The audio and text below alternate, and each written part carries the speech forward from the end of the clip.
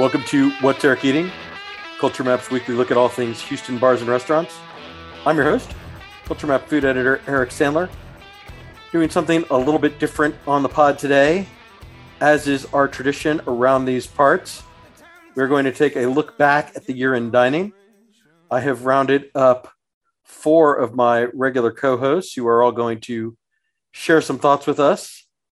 Let me introduce you individually so that people can hear your voices. He is a passionate advocate for the Houston food scene. Matt Harris, welcome back to the show.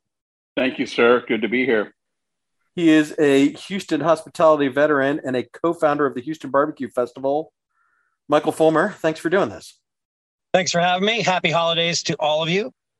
She is a beverage consultant and the Texas market manager for a craft spirits company.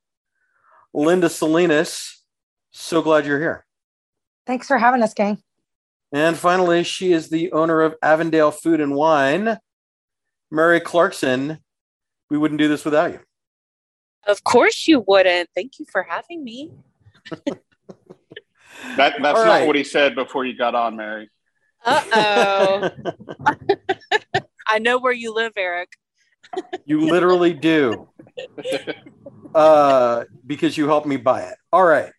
Mary, I think let's start with you. Oh, goody.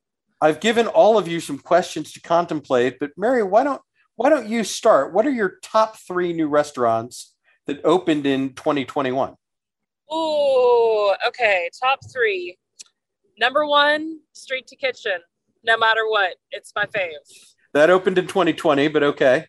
Well, whatever. 2021. I don't care. It's my favorite restaurant. I can't help myself. Number 2 would be the most recent one you and I went to, Amore, from the alumni of DeMarco. Italian cuisine is always one of my favorites. And I love this location in the Upper Kirby Montrose area. Great pastas. I do love a joint that is BYOB. So this checks a lot of boxes for me. And number 3, I'm trying to decide if I'm going to go high or I'm going to go low for number 3. Eric, what do you think? Go low. Go low? Oh, I don't know. I feel like 2021 is like the year that... A lot of high end. Go high. Go high. Go high? Okay. Gratify, surprisingly. I'm glad you said that, and let's come back to that. But Matt, how about you? What are your top 3 new restaurants of 2021? I'm going to start with Neo, the place that I dined the most this year. Gulf Strawman, one of my most memorable meals of the year that we shared. And then lastly, Da Gama in MKT Heights. Absolutely. Linda, how about you? What are your top 3 new restaurants? You know, I don't like rules. I probably would have to say for sure Da Gama. Also, Sophia was really great for me. You and I dined together there. And, and Eunice opened up like 2 years ago or whatever. Yeah, Eunice is old news. Yeah, it's so old now. So old. Man, I'm real struggling on this last one. Any answer, you can win both showcases. Feegis Barbecue. Feegis. That's just those aren't my flavors. I love those people, but those are not my flavors. It would probably be Urbe. I think those are all good choices. All right, Michael. Okay, I'm gonna go with Hidden Omakase. Like for me, I'm holding back on Neo because the idea of whether it's really a full-fledged restaurant. We're coming to that. Don't worry. Okay, we'll get to that, and that gives me my asterisk because I could say that was one of the best meals I had of last year was at Neo, but also one of the best meals I had was at Hidden Omakase.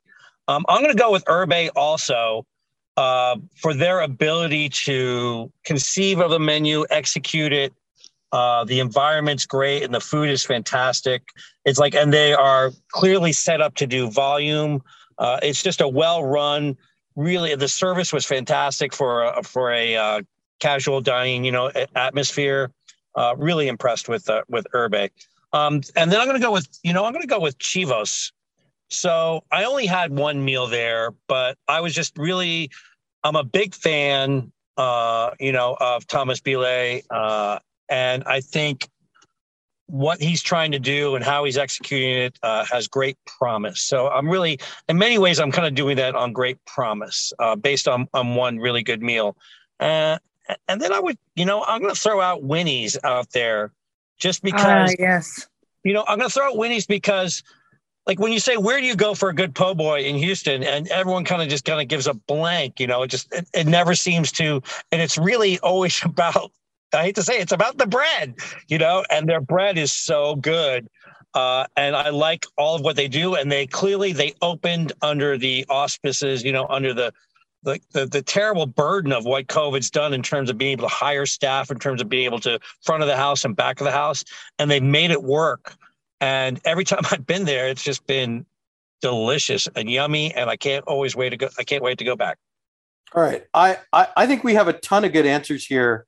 I am a little bit surprised that nobody mentioned March, right? This super ambitious, upscale tasting menu. I mean, Mary, you and I actually went there twice, once for dinner and then once back for cocktail martini tasting with food and champagne. My favorite version of March is that second version, the cocktails with Alex Negranza, the little bites, caviar service. Like I love that bar and I love that lounge. It feels so great. I think a lot of people maybe don't want the time commitment of a really long sit down dinner that March does very well, but asking several hours of someone's evening's a big time commitment.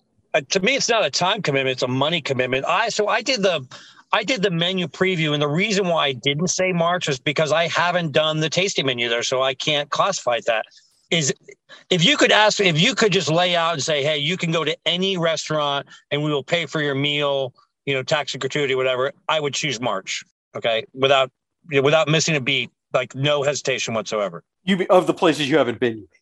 Yeah, I only did part of the menu preview in the bar area, so I haven't done the tasting menu, so I don't think I can qualify as saying that. But given that, it's like I said, if money and issue and time was if I could go to just any one place, it would be to March. So it's definitely on my radar, and I'm cognizant of it.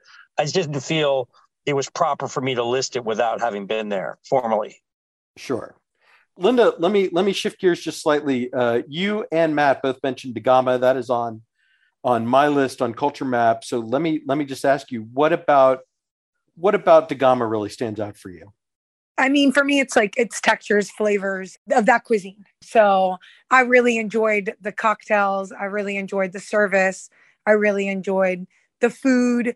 I think that sometimes, especially in Houston, it's like, oh, a great burger, oh, a great steak. It's all the same kind of stuff. So I find it very refreshing to have something that is not like anything else. I mean, obviously, like Mary loves Street to Kitchen, and that's that wonderful Thai, kind of street food. Flavor Town. It's got all the flavors. Yeah, and it's just, and that's how I feel about DeGama, because I traditionally don't like really heavy, big American flavors. I like other flavors. So I really like having that and not having to drive to Chinatown or, drive to Hillcroft or anything like that. So having those flavors and just all in one package is just really, really rewarding to me.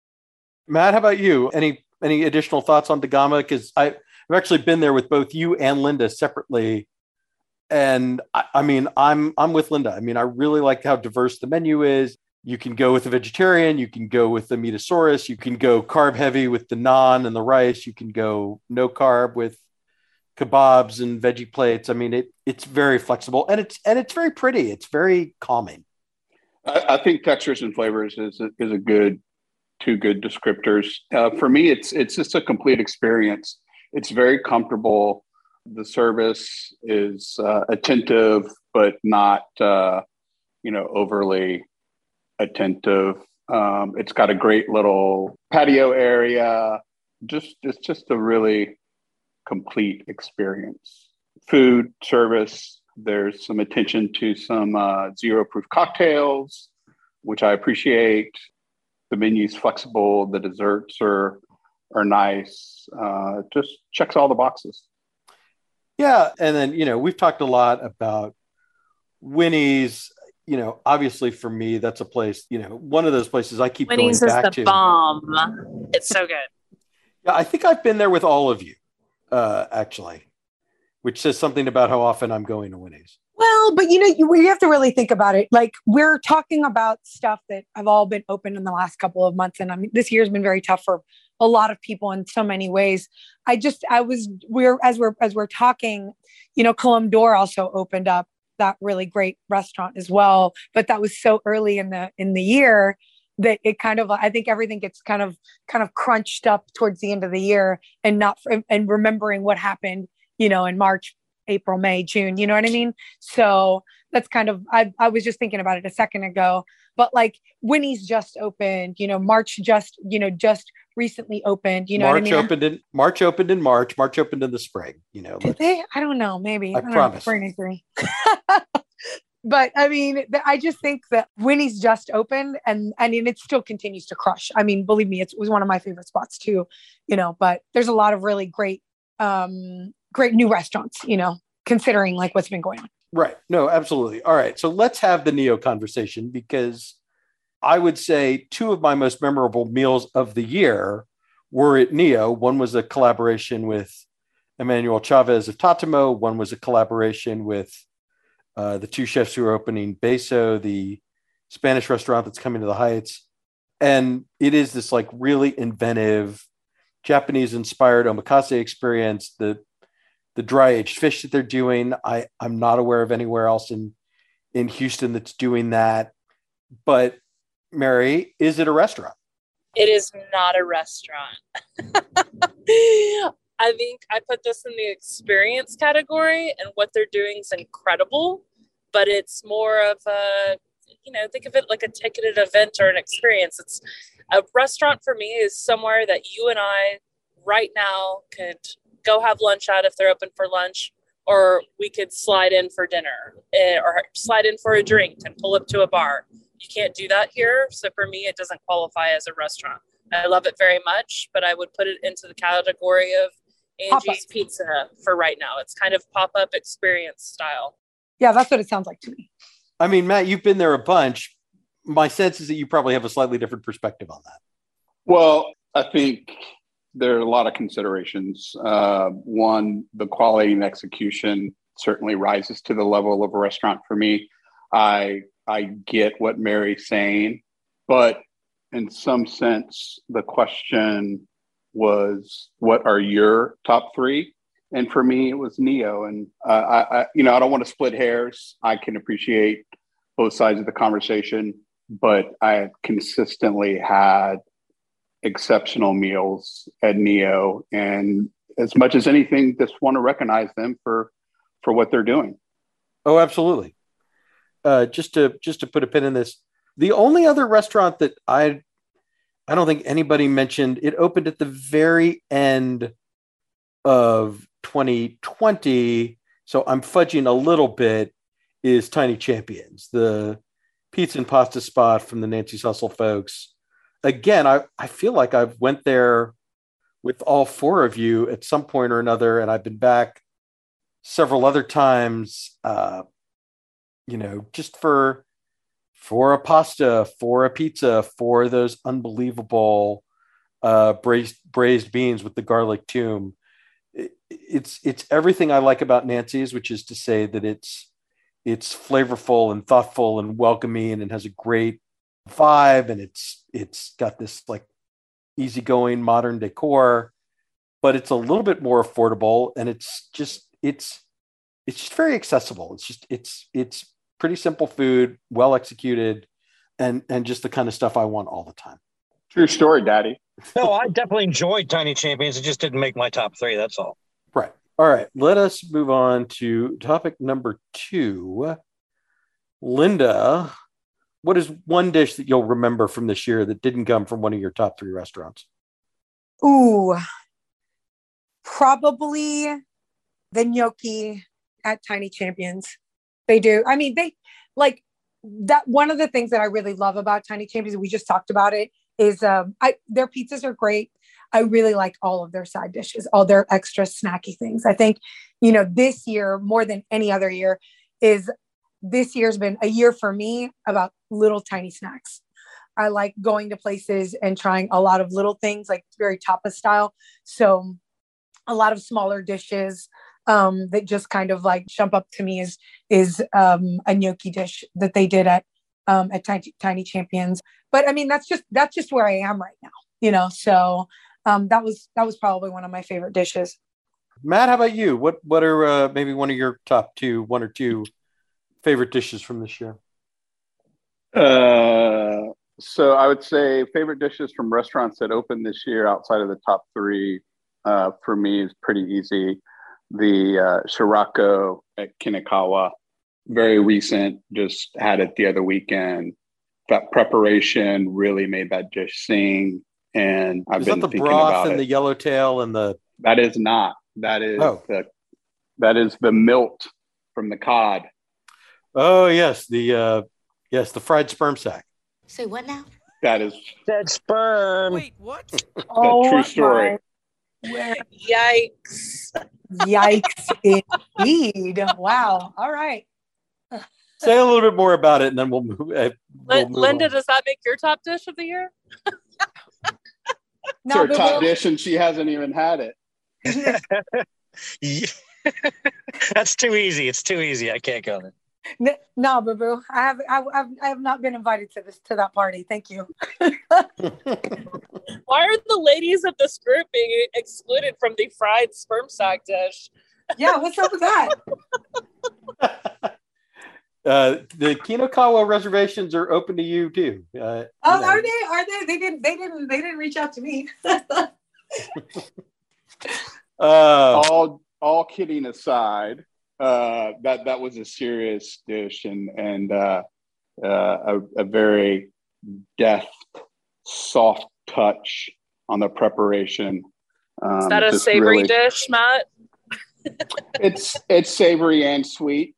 All right. Can we talk about what that program really is, though? I mean, well, I mean, we haven't really broken it down as restaurant of the week yet, and I don't want to get too far in the weeds, but okay. It's a very playful tasting menu.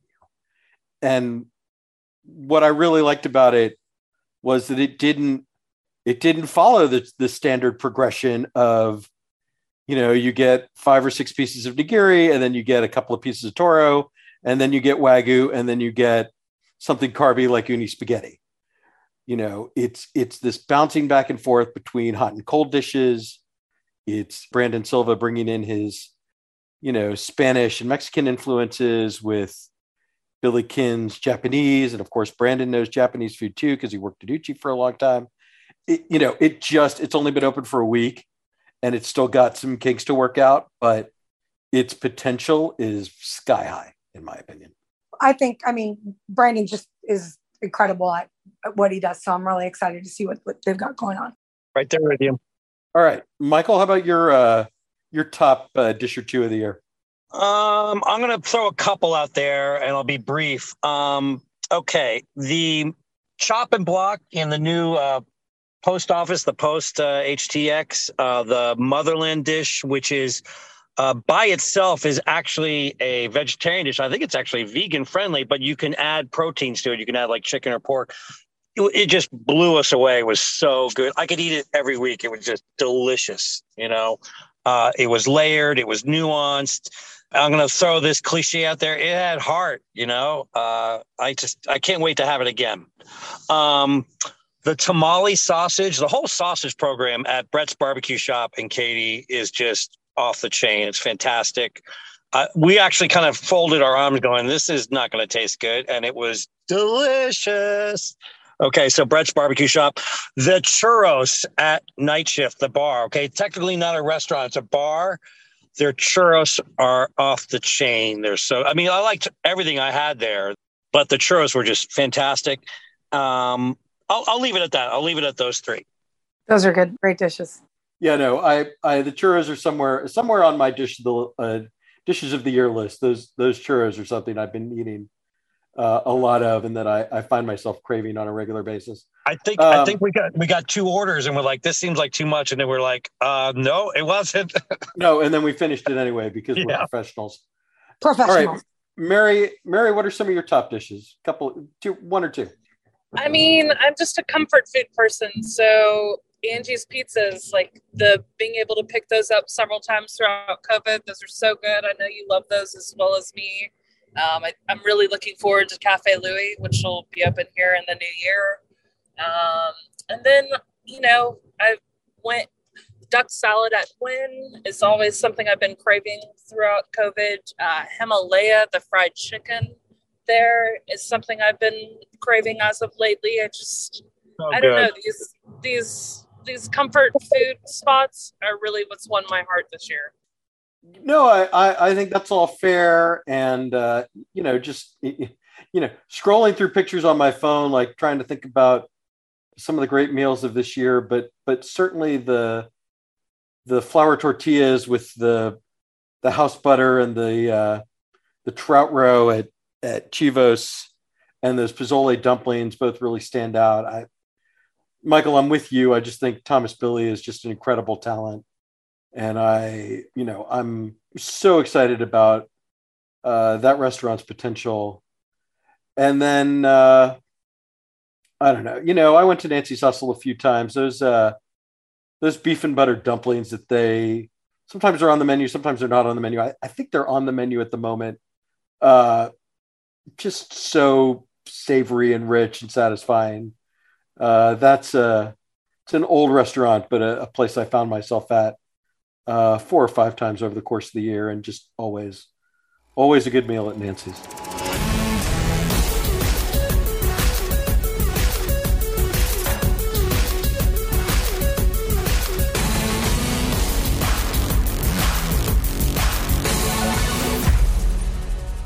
Today's show is sponsored by Balcones Distilling. Balcones makes grain-to-glass whiskeys at their distillery in Waco. I could talk about all the awards they've won, or that they're one of the pioneers of the growing American single malt movement. Instead, I want to talk about flavor, specifically of their flagship Texas One single malt. Pour a dram, and you'll get aromas of toffee and overripe fruit. Take a sip and savor the silky texture and flavors like lightly toasted bread with butter and marmalade. The finish offers more of those coffee toffee notes with wood flavors that round it all out. Personally, I drink my whiskey neat, but you're welcome to try it with a little water or even in any classic whiskey cocktail. Look for Balcones in stores, bars, and restaurants across Texas. Try it. I think you'll like it. All right. We have, just for the sake of the audience, we have Linda had to go. So we've lost Linda, but let us move on to topic number 3. Are there any trends you particularly enjoyed or are tired of? Some of the possibilities I threw out to you are the comeback of restaurants that serve tasting menus, the ever-growing smash burger movement, and all of the Italian restaurants that have opened up in the last 6 months or so.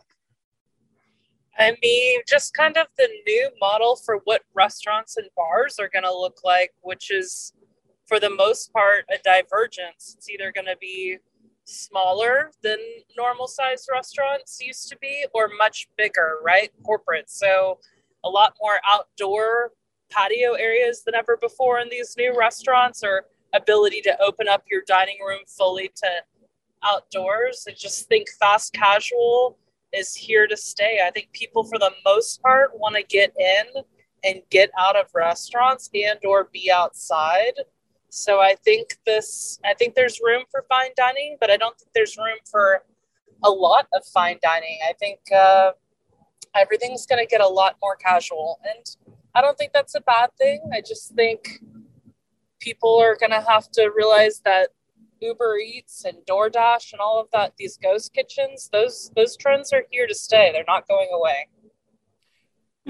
I think that's an interesting thought, but I do think, and it's something that even in talking about, our favorite new restaurants of the year, right? We have Hidden Omakase, we have Neo, we have, these very elevated, very expensive restaurants. And we also have Winnie's and Herbe, which are very casual, big patios, relatively affordable.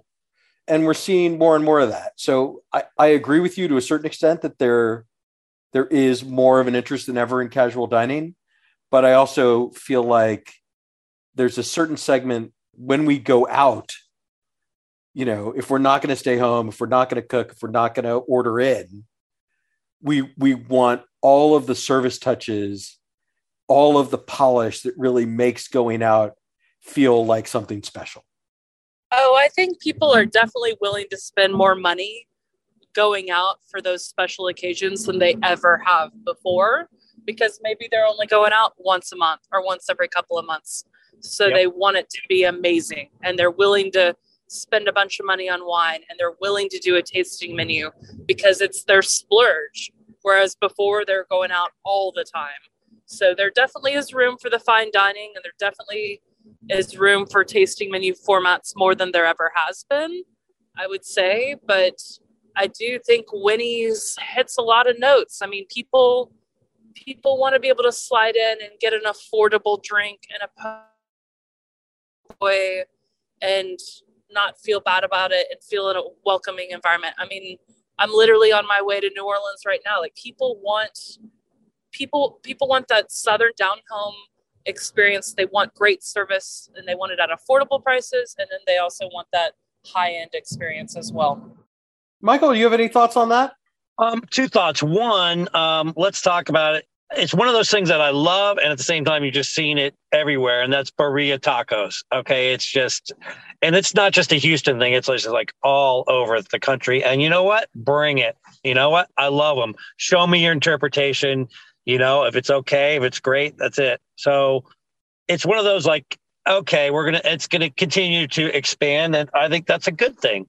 The other trend, and this is more of an industry thing, is that restaurants now are starting to, because of the shortage in labor, I'm seeing a lot of restaurants, how they're taking care of their staff, and they're taking care of them so much better now. The respect that they're getting for back of the house, the front of the house, the expansion and benefits, the treating the restaurant people like this is a job. There are people who do this for a living, and we're starting to see institutions as well as small operators treat them as such. Like, they want to hang on to their staff. They want to create this culture. And that's a step all in the right direction. And I'm a big fan. I'm glad you brought that up, because I appreciate that kind of insider perspective. And let me just throw something at you, which is, in this labor market, if you're a professional of any competence, the next job is an interview away, right? Because everybody, it seems like, is always hiring. So do you think that that's kind of influenced this? And so do you think it'll last? Well, of course it's influenced it, because there's a certain amount of you have leverage, you hope that employers treat their staff in a respectful and safe manner, just as a moral imperative. But, now that people have the option of going somewhere else, they're not being held like, okay, sorry, you're just going to be fired at the drop of a hat. We work in a right to work state. We're looking at front of the house people who make $2.13 an hour, and the inequities of what back in the house people make, is well documented. So seeing these changes, yes, change comes at a cost, and change is difficult, but it's moving in the right direction, and I'm a big proponent of that. No, absolutely, Matt. I see you. I see your hand raised. What are your thoughts? Certainly countenance Fuller's comments, and I think that's great and long overdue. You're seeing it in kitchens as well. So that is definitely a trend I support. Wanted to circle back to something Mary said about DoorDash and ghost kitchens and Uber Eats. Please, please, please always check and see if restaurants do delivery, and when you can, do takeout. Pick it up from the restaurant. It is so much better for them. Here. Absolutely. I mean, I think with I know the consumer wants convenience, but so many of these small businesses are literally fighting for their lives and fighting for survival.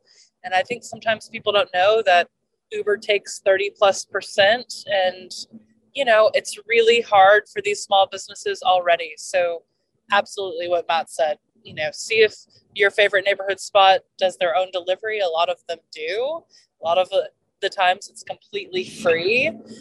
So definitely check to see if you can support them that way. And my biggest hope out of all this is that every single person that works in a restaurant gets to have health insurance after this. I mean, it's been too long. I hope that the wages that go up are one thing, and I think that's important, but I really hope that everybody is able, the new standard is that everyone gets insurance going forward. Yeah, you've owned and operated a small restaurant. I mean, my sense of talking to people is that the economics of that are tricky for sort of single unit operators. It gets a little easier with the bigger pool, but I think in order to stay competitive, these smaller operators are going to have to figure out a way, whether that's subsidizing healthcare or paying half of it or something, because otherwise the small operators are going to lose out to bigger corporations that have to because of the size of their company. But I do think dining out's going to get more expensive, and that's not necessarily a bad thing if you want to support the people that are making your food and your drinks. All right, I'm going to say that is a good stopping point for trends. Let me shift gears to something a little lighter. Classic restaurant of the year. What restaurant that's been open for more than a year did you find yourself going back to? Alternatively, is there an older restaurant you discovered for the first time this year? Michael, why don't you start? Okay, a couple of things. One, with the outdoor patio, Sunday night, Candente became a regular spot for me. Just the quality of the food, the service. Yes, the locale, because I live near there, but it's definitely destination worthy. I think I was going there easily 3 times a month on Sundays, if not 4. And, it just was very comforting. It was a great experience. The other one, and I think it's like the best lunch deal in town, and I think I'll get a hear here from all of you, and that's Kata Rabata. Hear. They the really best. Here indeed. Yeah, there it is. They really maneuvered well with the pandemic, and they've kept their standards in service and food, and they're selling out their lunch every day practically, and the quality has not lapsed one iota. It's just top notch all the way. As far as rediscovering a restaurant, get back to me on that. Well, yeah, let me just follow up your point on Kata Rabata, and I know Mary and Matt, you may have thoughts about that too. Every time I post that 7-piece sushi and roll on my Instagram story, I get DMs from people. Is that something special for you? How much is that? It's like, it's $22. It's available Monday through Friday. It's 24 now. Oh, okay. Well, it was 22 the last time I had it. Still Even at 24, it's a hell of a deal. And I just really, really, lunch at Kata is like one of those favorite treats when I can see my schedule on any given work day and just know that, if I can get something done early and then I can make like an hour and a half for myself. It is one of my absolute favorite treats. And so, Mary, if you have any follow-up thoughts on that, jump in. And if let's just drive up and down Kirby, shall we? Carrabba's on Kirby, the OG, is still one of my favorites. I love sitting at that bar. I love the service. Minestrone or chicken noodle soup, especially during COVID when I just want something comforting. Their soups are so good. Chicken Brian, margarita pizza, great martinis. And then also off Kirby, something that I rediscovered this past year, and Eric and all of us still need to go together, is Prego in the Village. It's so incredibly good. The vongole, the clam spaghetti is wonderful. The bar program's great. It's under new ownership with somebody who's worked with them for a long time, David. And they expanded. They have a patio, and they've never had a patio before. Thank you, COVID. The ownership of the village allowed them to build out into their parking lot. So that's a nice feature for the people that want to eat outside. And what a great little neighborhood gem. I agree with you. We are overdue for that Prego revisit. And I mean, frankly, it hasn't been reported on, and I take some responsibility for that. But, Tracy Vaught sold her most of her ownership interest to one of the longtime employees, and that restaurant has changed a little bit, and that people deserve to know about that. So, for podcast listeners, this is your heads up. And, certainly in January, like let's tell that story because I'm really fascinated by it. Let's do it. Matt, how about you? Any places you find yourself, established places you find yourself going back to? The first three that came to mind when I saw this question, in no particular order: Himalaya, Riel, and La Lucha. It's funny. Like, I only made it to Riel a couple of times this year, and I had good meals there, but I admit I don't think I've been back like since May or June. So is there anything about Riel that sort of stands out to you? Have you been there more recently? We're there, yes, pretty recently, and I think Ryan just keeps it's a good mix of old favorites and new dishes. That kimchi carbonara, absolutely. Going back to we got sidetracked a little bit with the Shirako conversation, but that was certainly one of the best dishes I had this year. Just flavor on flavor, just fantastic, and it's just maintained that level of execution. When I go in there, I have pretty high expectations, and Ryan and his team continue to meet them, as does Bobby at La Lucha and Kaiser at Himalaya. It's really impressive for the consistency of these places. And, if I know when I go, literally know almost to a day, Cartesian certainty that I'm going to have a really good meal. Yeah, if I was to add a third, I would put in Truth Barbecue. Just that's, Truth and Corkscrew are just so consistent, so comforting, so good. No, I mean, I agree with you. We've been to Truth a few times over the last year, and then, we went up to Corkscrew shortly before the Texas Monthly Top 50 came out, and just reminded of how incredibly excellent that restaurant is, how just unbelievably consistently good it is.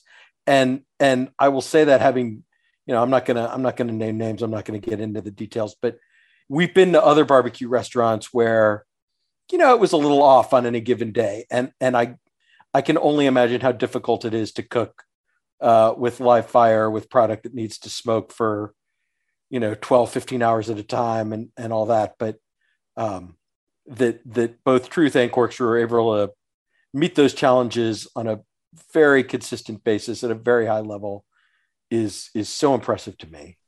To your point, Daddy, and by Daddy I mean Daddy Fulmer. I don't think I've sent anyone. I don't think I've sent anyone to a restaurant more than Truth this year. It's really special. And, we talked about this, when the Texas Monthly Top 50 came out. It's the only one from the top 10 in 2017 that moved up in the ranks from 10 to 3.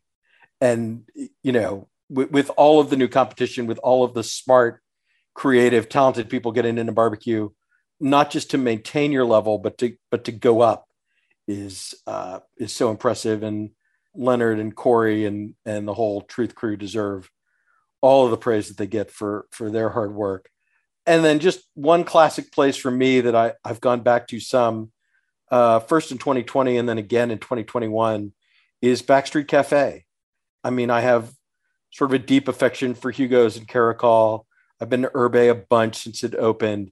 But there is just something about that old house in River Oaks, and it's pretty rustic stuff. It's that chicken tortilla soup and the enchiladas, or a well-cooked piece of steak. It's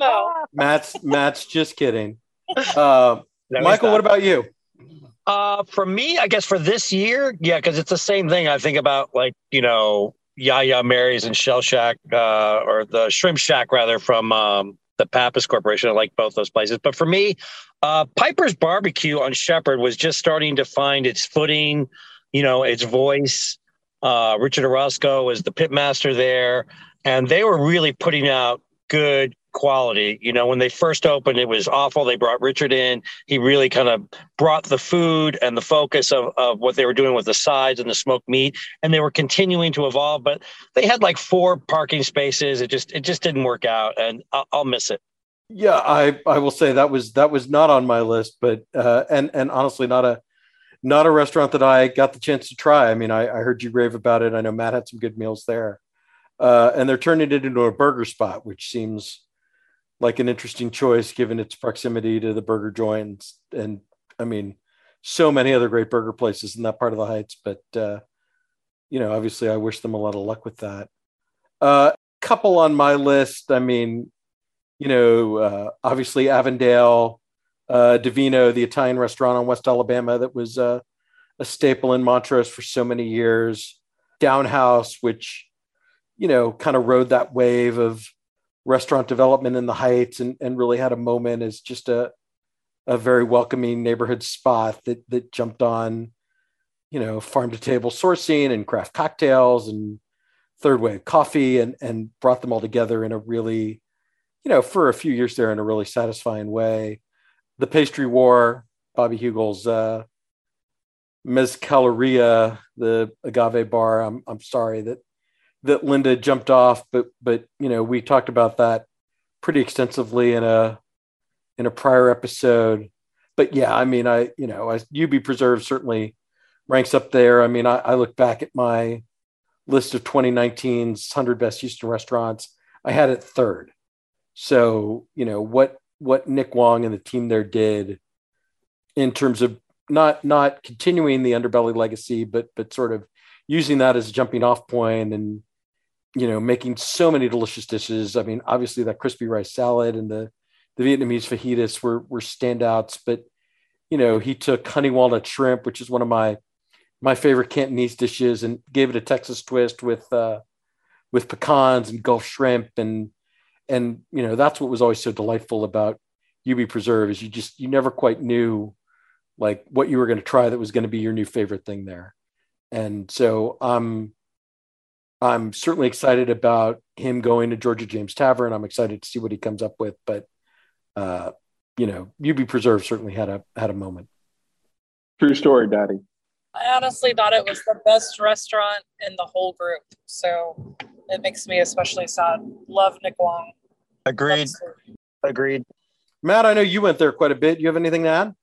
No, I at the risk of just repeating what you said, I think it certainly will be missed.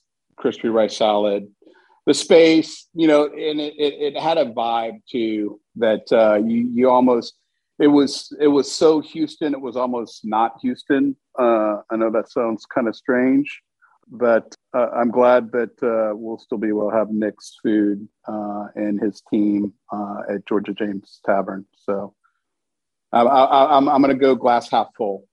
No, absolutely. No, Nick's got this incredible resume. He's worked for David Chang. He's worked for Chris Cosentino. I'm just glad that even though this chapter has come to an end, that he's sticking around Houston. He's going to still be part of Underbelly Hospitality, and that we as Houstonians get to see where his career takes him, because I think it's going to be really exciting. All right, let us wrap up this conversation with a look to the future. Matt, why don't you kick us off? What restaurant, maybe one or two, are you looking forward to for 2022? Well, I would say there are several, but the two that come to mind are at the forefront. And Iron, the Sandbrooks Group live fire concept, certainly would be near at the top of the list. And Blue Dorn's TBD Rice Village spot. Yeah, I had a brief conversation with Aaron a little while back. He didn't have a lot of details to share, but he said they're going to be doing lunch, which if, just that alone, it's like, ooh, what's an Aaron Blue Dorn lunch going to be like? And, certainly Michael Sandbrooks has opened some of my favorite restaurants, 1751 Cian Bar. Michael already talked about how much we all like Candente. So yeah, him putting a spin on a steakhouse is high on the list for me. Mary, what about you? So I spoke about this a little bit earlier. Cafe Louie on the East End from Chef Angelo from Angie's Pizza. I cannot wait to see what he will do in a brick and mortar space.